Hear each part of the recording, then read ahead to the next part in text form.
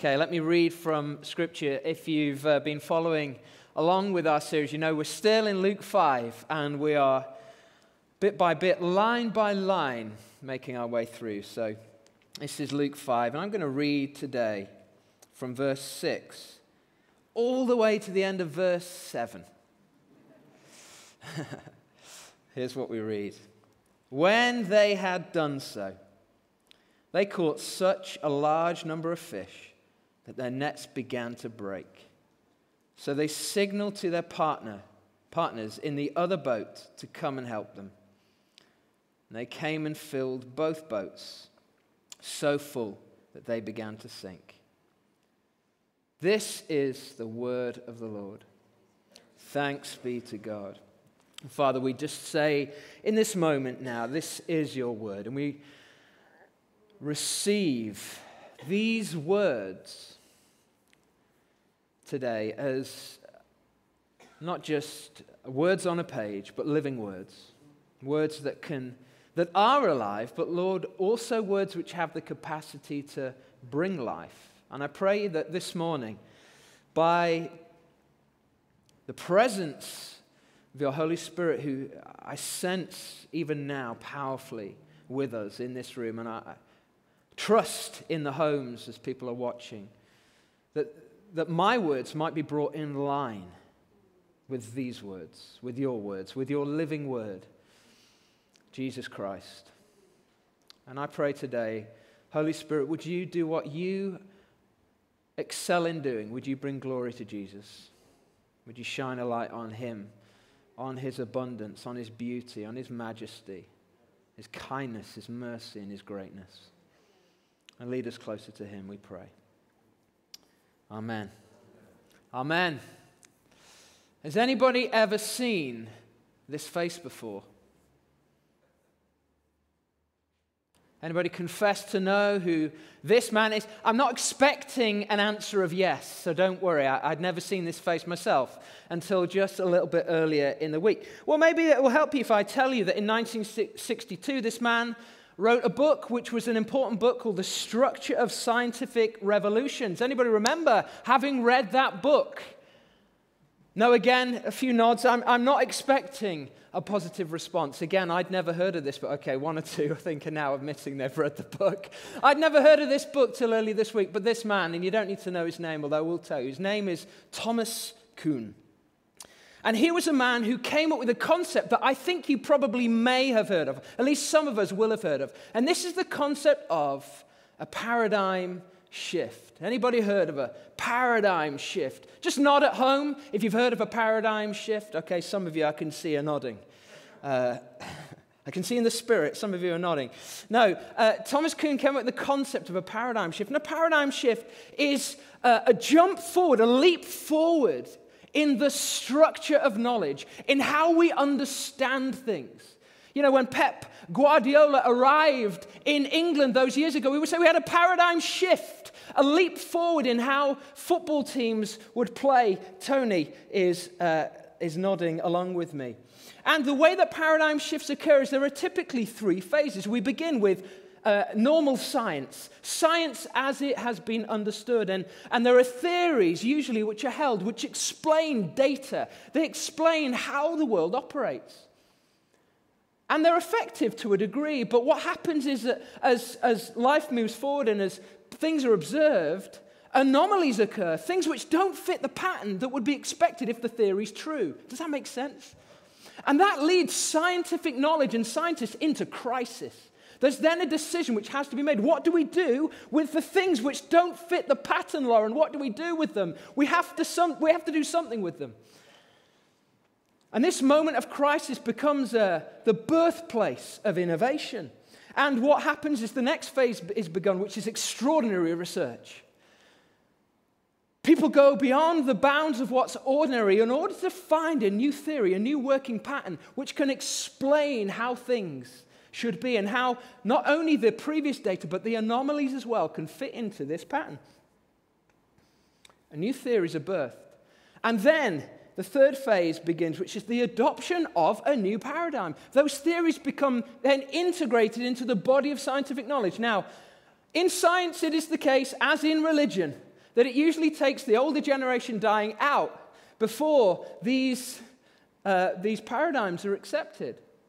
But accepted they are eventually, and they become then the dominant paradigm. They're then taught to school kids in the textbooks, and so on and so forth. And we settle into a new paradigm. There has been a paradigm shift. Now, the point I want to make here is that I'm not just trying to teach you science here. I'm trying to teach you about change and transformation. The point is that transformation, paradigm shifts tend to occur in the context of crisis. There's a crisis, there's something that's taken place. Some data, new data occurs, and the data doesn't fit any pre-existing pattern. Someone or something or some area of knowledge is in crisis, and because of that, change is afoot. There's the possibility of change in and around us. And over the last few weeks, we've been in a series called Jesus Calling in Luke 5, and we've been looking at a man in crisis. A man who's presented with new data. An encounter with a person, Jesus Christ, and his encounter with this person, Jesus Christ, leads him to a point of crisis. It leads him to a point where he has to assess whether everything he's known and everything he's seen fits anymore. And that man is a man called Simon. But you know that the story began with him being asked to step a little bit away from the shore, just a little bit, Peter. Push out a little bit from the shore. And then he's asked, and we looked at this last week, to step out into the deep. And this is a picture I suggested, a metaphor for Jesus taking him beyond his comfort zone, beyond what he's used to. This is the moment I suggest to you this morning that Simon is plunged into crisis. But what happens today as we read is that crisis is confirmed, and here Simon is given the opportunity to enter into a paradigm shift. He's asked to launch into a paradigm shift. And I want to suggest over the next 3 weeks as we journey through this text that there are 3 paradigm shifts that Simon is called to take. And the first of those we're going to look at today. And it is the shift from a mindset of scarcity into one of abundance. Here's how it happens. Here's what we read. We've already read it. It bears repeating. When they had done so, that is to say, when they'd let down the nets, they caught such a large number of fish that their nets began to break. So they signaled to their partners in the other boat to come and help them. And they came and filled both boats so full that they began to sink. This is the paradigm shift. How do you describe an event like this? What's going on? Well, it's a miraculous moment. It's a momentous moment. It's an extraordinary moment. It's a crisis. But it's a crisis which leads to abundance. That's the word I would want to use today. That this is a moment of extravagant and extraordinary abundance. It says that they began to fill not just the one net, but both nets. And even when they had both nets around the catch, the boats began to sink. This is an extraordinary moment of abundance. And remember, the context here just makes no practical sense. Simon's done a night's work. He's fished in the correct place. He's fished with the correct equipment and caught nothing. And here Jesus tells him to drop the nets, not many times, but just once. And the nets are filled abundantly. It makes no practical sense. What is the lesson Simon's being taught here? The lesson is this, that obedience to Jesus leads to abundance from Jesus. Not just abundance, but abundance from Jesus. That obedience to Jesus leads to abundance from Jesus. That Simon, in offering himself in obedience to Christ, what he receives back is abundance from Christ. Now, the wonder of the moment, as I said, is amplified when we begin to understand that Simon is exhausted, as we said last week, emotionally exhausted from a whole night's worth of fishing. And what he was incapable of doing in his own strength over the course of a whole evening, Jesus is capable of doing in one single moment. Simon's context, if you like, Simon's background is scarcity. And in the midst of Simon's scarcity, Jesus releases abundance. One scholar said this, as Jesus promised, they do make their catch. But it is a catch so large that it strains all of their resources. The glut in their nets is almost more than they can handle. I love it. You know, there are problems to scarcity. I mean, I can probably get an amen in the room even for that, right? You've experienced the problems of scarcity and that. We're going into potentially more lockdown tomorrow. If I'm not getting an amen today, I'll get one tomorrow. There are problems in scarcity, but there are also problems in abundance. And here these disciples face the problems, the stretch of abundance. And what I want to say today is simply this, that we cannot avoid the conclusion. If we've read the Gospels, if we read this particular scripture, we read the life of Jesus and the New Testament authors, we cannot avoid the conclusion that what Jesus Christ, Jesus of Nazareth, came to offer to individuals and to peoples and to the whole world was and is abundance. It was abundance. That is what Jesus is offering. We cannot avoid that conclusion, no matter how dour and depressing our churchmanship, no matter how somber our hymns. We cannot avoid, if we're going to read the Bible, we cannot avoid that. We cannot. If we avoid that conclusion, we simply haven't read the Bible.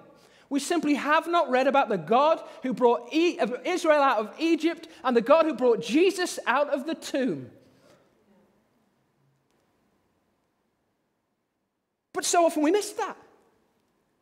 And yet, actually, we see it's the core of Jesus' message. I love how in one of my favorite scriptures, John 10:10, if I had a tattoo, it would be this one, John 10:10. The thief, speaking actually primarily of Israel's leadership and how they've misled the people away from abundance. The thief comes only to steal and kill and destroy. I have come, Jesus says, that they may have life and have it in its fullness.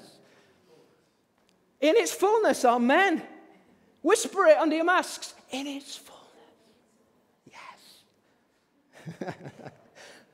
Abundant whispers in the room. The word for fullness here, perissos. I'm just going to quote from my Bible dictionary now, and you think I'm not fun. It means beyond, superabundant in quantity, superior in quality. By implication, it means excessive, exceeding, abundantly above, more abundantly advantage. It means exceedingly, very highly, beyond measure. It means more. It means superfluous. It means vehement, and it means violent. I love it. It's an abundant word. That's the point. Jesus is offering life, folks. He's offering life. Now, we need to be careful. All right? Let me just note the landmine.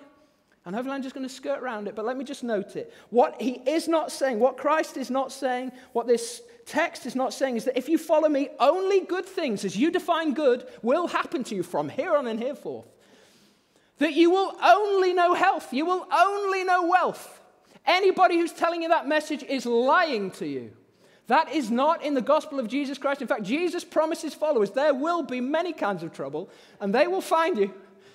You will have the trouble everyone else experiences, and on top of that, you'll also have trouble particular to you for following me. Because following me will bring you into conflict with the dominant mindset around you. He is not saying you'll never suffer if you're a follower of Jesus.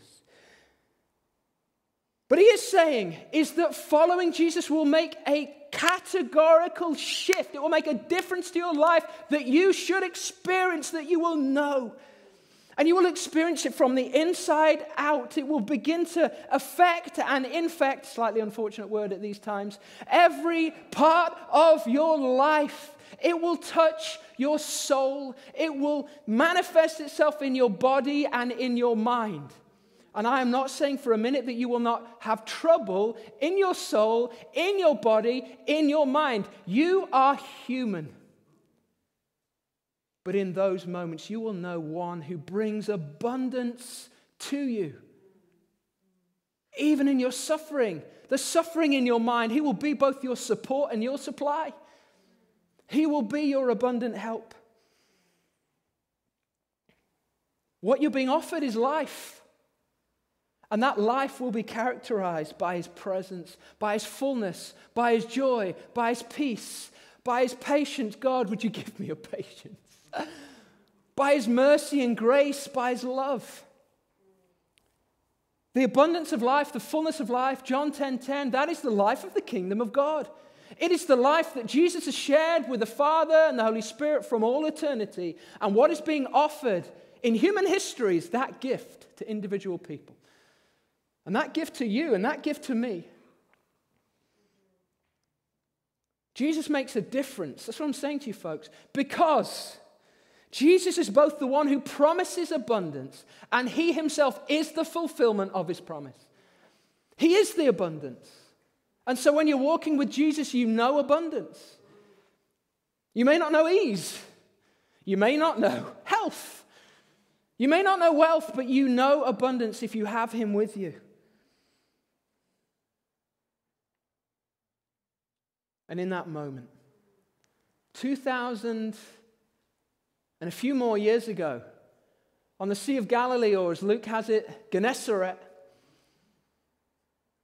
what Simon tastes and touches and sees is that abundance, and that crisis moment leads him into a paradigm shift.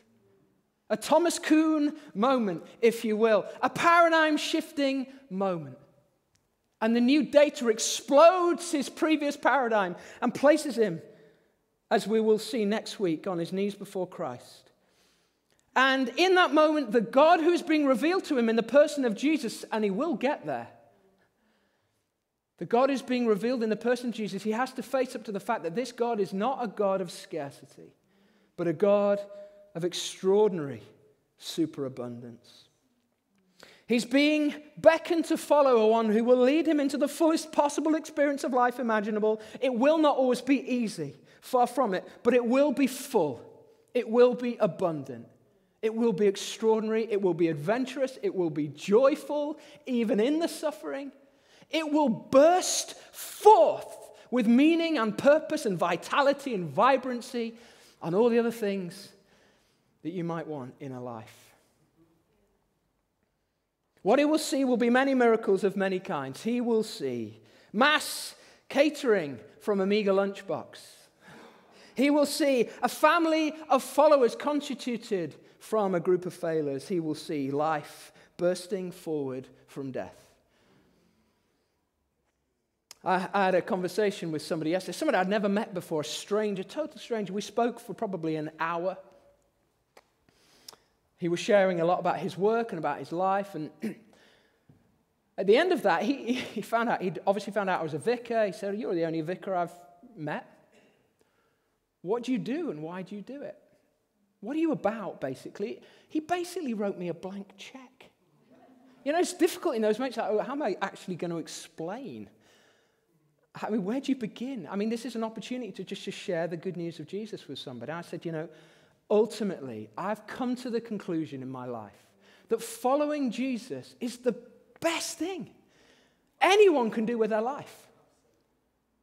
You can be an accountant, you can be a professional sportsman, you can be a nurse, a doctor, you can be a stay-at-home father or mother, you can be any kind of person from any walk of life. And there isn't a single person for whom beginning a relationship with Jesus won't radically shift everything in your life.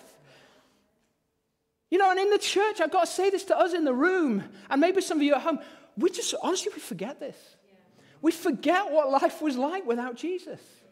We forget that it just wasn't technicolor, and that when we came to him, things were different. That we had a spring in our step, we had the heartbeat just increased that a little bit, and we felt the intimacy and the presence of God in a fresh way. I shared this with this man. He said, "That's interesting. What about your wife? Does your family think the same thing?" I said, "You know what? I grew up in the church. It's hard for me to think of a moment when this wasn't true for me. But you know, my wife, she grew up in the church, but for her there was a moment. There was a moment like that. That light bulb went on, and she experienced the presence and power of God in her body. And the next day, she woke up, and she was different. A light went on. You know, if I'd have been quoting scripture, I'd maybe have looked at John, the prologue of John's gospel, John 1, and I'd have said something like, you know, in him was life. And that life was the light of men. The light has shone in the darkness, and the darkness has not understood it or overcome it. I could have said to him, look, it was like a light bulb going on for her. It can be like a light bulb going on for you. It's a paradigm shift, my friend. Steve, I could have said. Now, I'm aware. I'm landing now. We're coming into landing. This is how it applies to you. For those of you marking the sermon.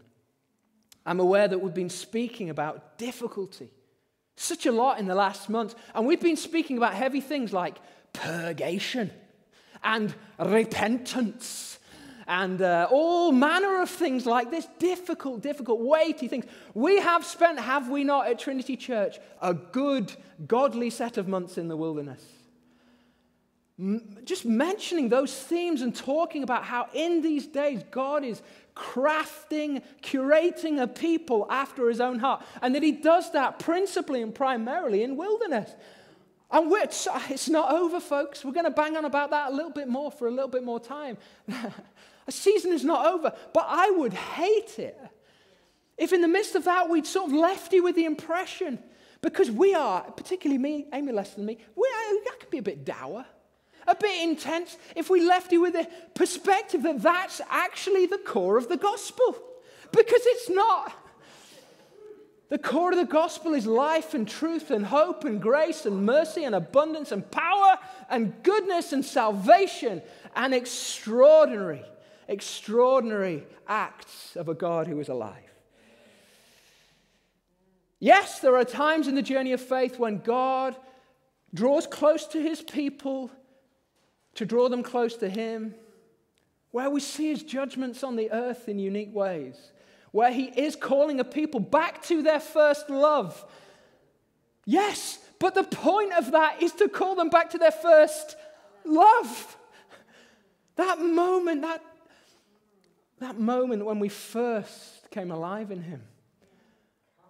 Oh, when we knew what it was like to be filled with the Spirit, and we knew what it was like because we knew yesterday we weren't and today we were.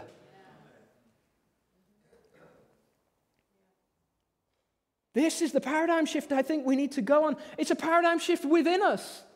It's a paradigm shift in our hearts where, as the liturgy goes, he confirms and strengthens us in all goodness, and he keeps us in life eternal. His eternal life is Spirit life, is God life, the life that Jesus experienced, that connection with the Father. That's going to be ours. That is ours as followers of Jesus. That's the paradigm shift within us. But there's going to be a paradigm shift around us as well, where we will see things in and around us which previously would have said we just imagined were impossible. In the scarcity mindset, we'd have said, no way. But in an abundance paradigm, we say, well, just maybe with him it's possible. With him, of course it's possible. Because he is the God who burst out of the grave. Can I get an amen? So today I want to sound a note of hope. If you could leave with anything, it would be hope. It's emblazoned on the side of our building. It'd be nice if you sensed it in the room as well. Right? Friend, do you see that this is what he's going after in you? Whatever the challenge you are facing right now, do you know this is what he's doing?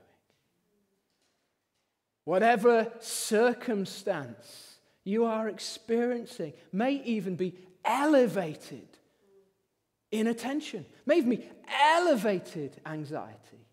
Know this, the Spirit of God is preparing you for abundance.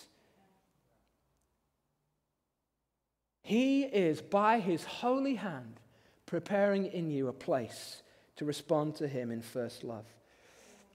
But what about, and I'll end with this, what about if this is not only a picture of what God is doing, or what God said then, but this is a prophetic picture, not just for persons, but for nations? What if this is something he wants to do more broadly? What if Simon's moment with Jesus is a powerful picture? What if Jesus is calling us into the deeper water because he wants to release abundance upon his church? What if the best days of the church are not behind her? What if there are peoples, what if there are fish yet to be caught that if only God's people would engage in this paradigm shift, moving from a mindset of scarcity to one of abundance, if we would only bother to put the nets over the side, even in a moment of crisis, that God would fill them. I am the Lord, is it Psalm 81? I am the Lord your God who brought you up out of Egypt. Open wide your mouth and I will fill it. But the next line says to Israel, but you would not open your mouth. You wouldn't do it. What if we say, yes, Lord, we will open our mouths to you and you will fill them? How would it change the way we went about everyday life? Wouldn't it be different with that expectation of hope? When we walk down the street, we say, well, I'm actually walking here with the Jesus who is the God of abundance. Yes, we may experience life at the moment as an experience of scarcity. But what if all of a sudden we were to be inundated with new life? New life within us, new life around us, fish being thrown overboard. So much so that we had to come up with new strategies, we had to call in new partners in order to deal with the abundance that God has for his people. Is that too much for God? No, nothing is impossible for God. And my prayer for us in these days is that we would, with Simon, undergo 3 paradigm shifts. I'm not going to tell you the second and the third because I want you to come back next week. But the first is a move from a paradigm of scarcity into one of abundance. Let this be a time for a paradigm shift as a church, individuals, as persons, and as peoples, into greater hope and expectation of a God who is a God of abundance. Are you ready? Bring it on. Bring it on. Let's stand.